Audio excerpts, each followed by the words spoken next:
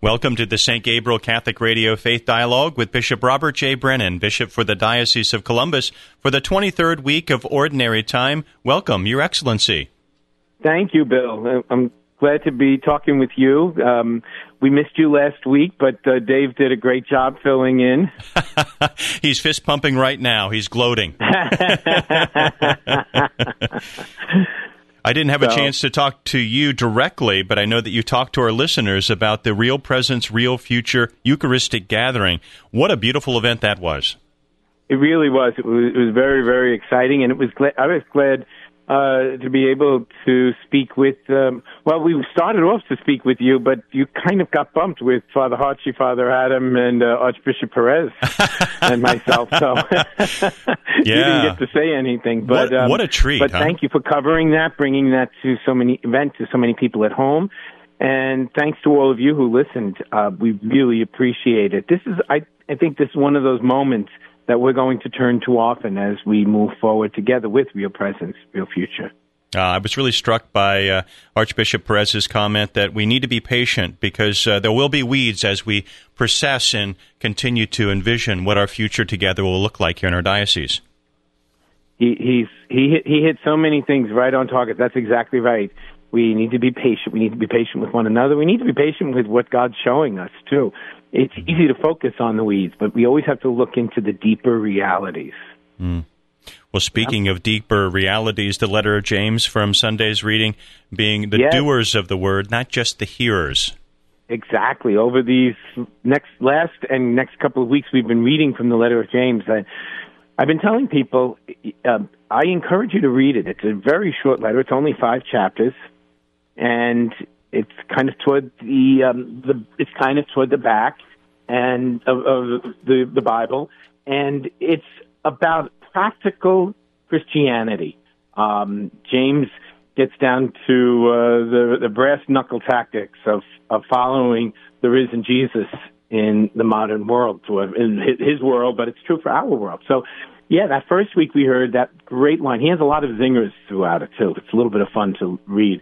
He says, be doers of the word, not just hearers.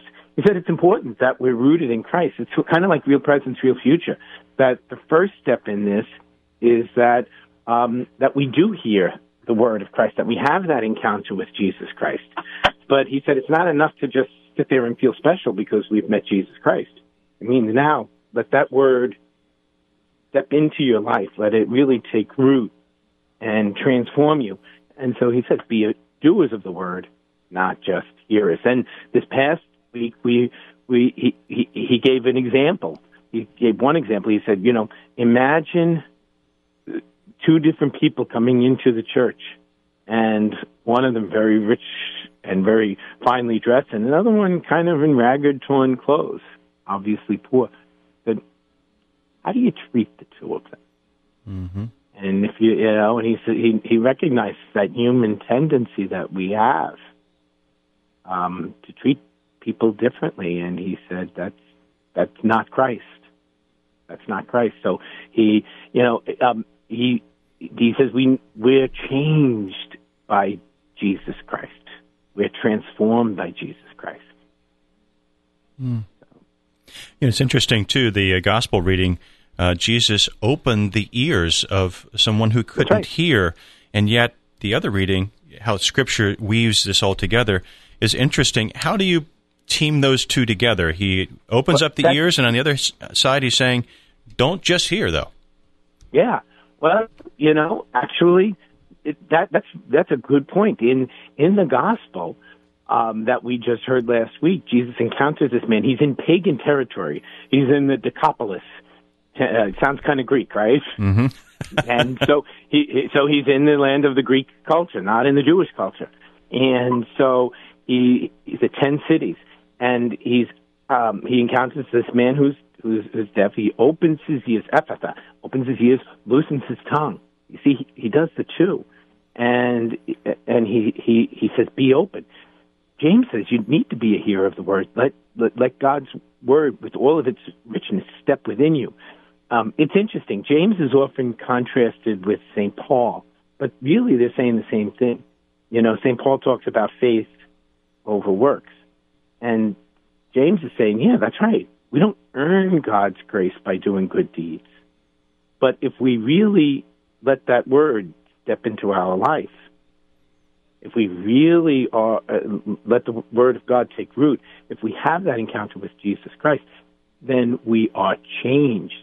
So it's not a condition for receiving God's word. It's not a condition for being loved by God. It's a fruit of knowing Christ, being loved by Christ, by being loved by God. That's the difference, and it's a major difference. But that's the authenticity of it. You know, there's another one coming up next week, and this is one of the ones that's often kind of quoted tongue-in-cheek, but it's an important concept. He says, now supposing somebody came to you and was hungry and poorly clothed and suffering, and you were to say, well, God bless you, keep warm and well-fed. What good is that? So he says, show me your faith without works, and I'll show you a faith that's empty.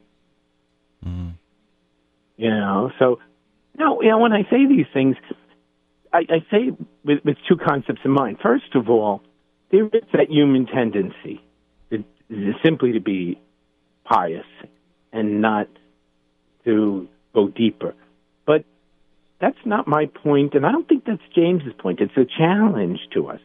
But I read these and I think of all the wonderful things that our Catholics do, that people I've encountered here in the Diocese of Columbus, to know God, you know, real presence, real future, really to know Jesus Christ, to focus on his real presence among us, to be close to him, to be loved by him, but then to let him change our lives. And so I see some great, great things. You care for the poor, for the hungry, some tremendous parishes that have tremendous outreaches, and St. Vincent de Paul, and care for women and children, some of our pro-life efforts. You know, it's not enough just to say, don't have abortion, but we see people all the time who roll up their sleeves and do hard work to help people through these situations and get people on their feet. And so I see an awful lot of doers of the word in Central Ohio. You know, on Friday, you'll be speaking at the Breakfast with the Bishop, Catholic Social Services event. This event has gone on every year, other than last year, for quite some time. Can you give us a sneak peek into what you're going to be talking about? Well, I'm kind of welcoming. We have a guest, a Jesuit priest, who's going to what's being called social determinants of basic needs that people have, and how to, especially with what we did last year, how to reimagine, how to look and say, what are the deeper needs that people have, and how do we as a church respond to that? So I'm looking forward to it myself, to hear some of these things. But yes, our Catholic social services and our different agencies do many, many things. And we don't do it simply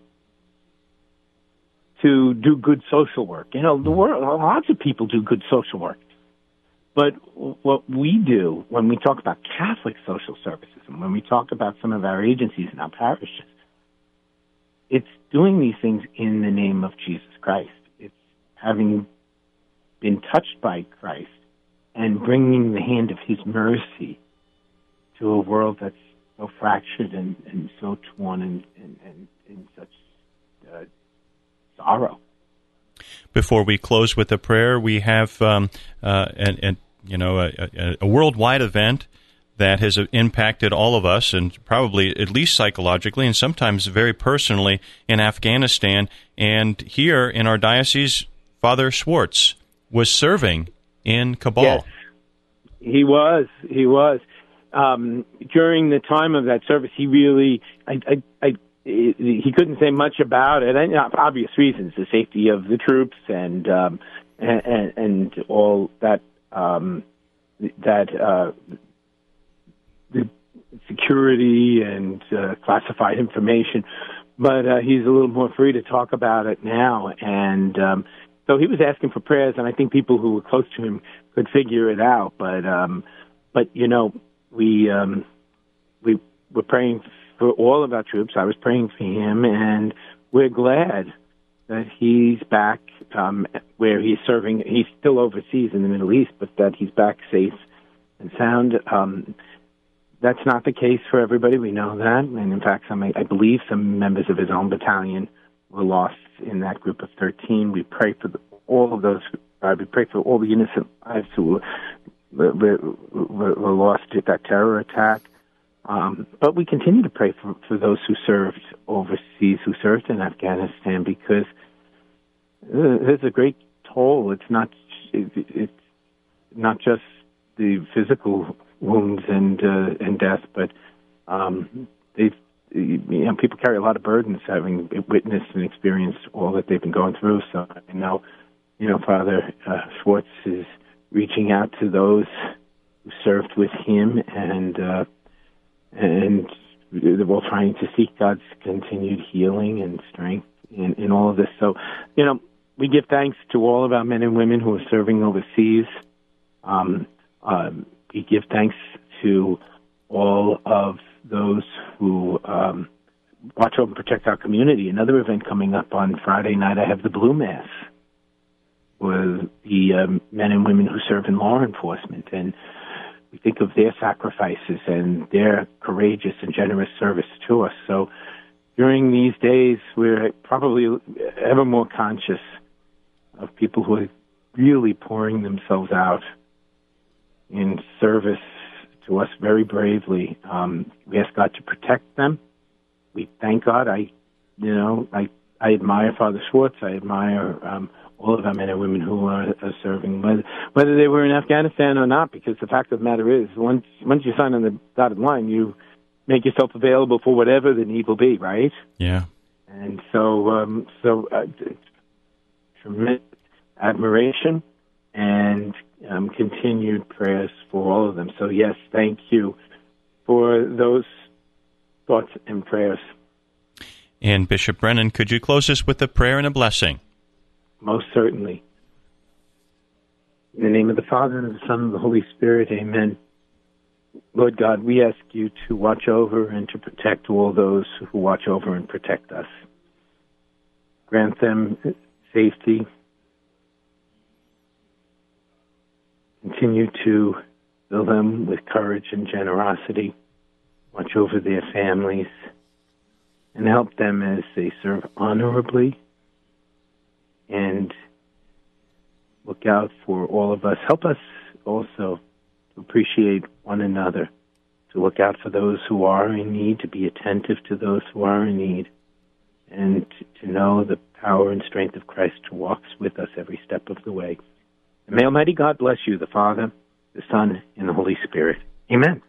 Thank you so much, Bishop Brennan, and thank you for joining us today for Dialogue on the Faith. You can listen to all of Bishop Brennan's podcast on stgabrielradio.com or on your St. Gabriel Radio app. And now we rejoin our regularly scheduled programming already in progress.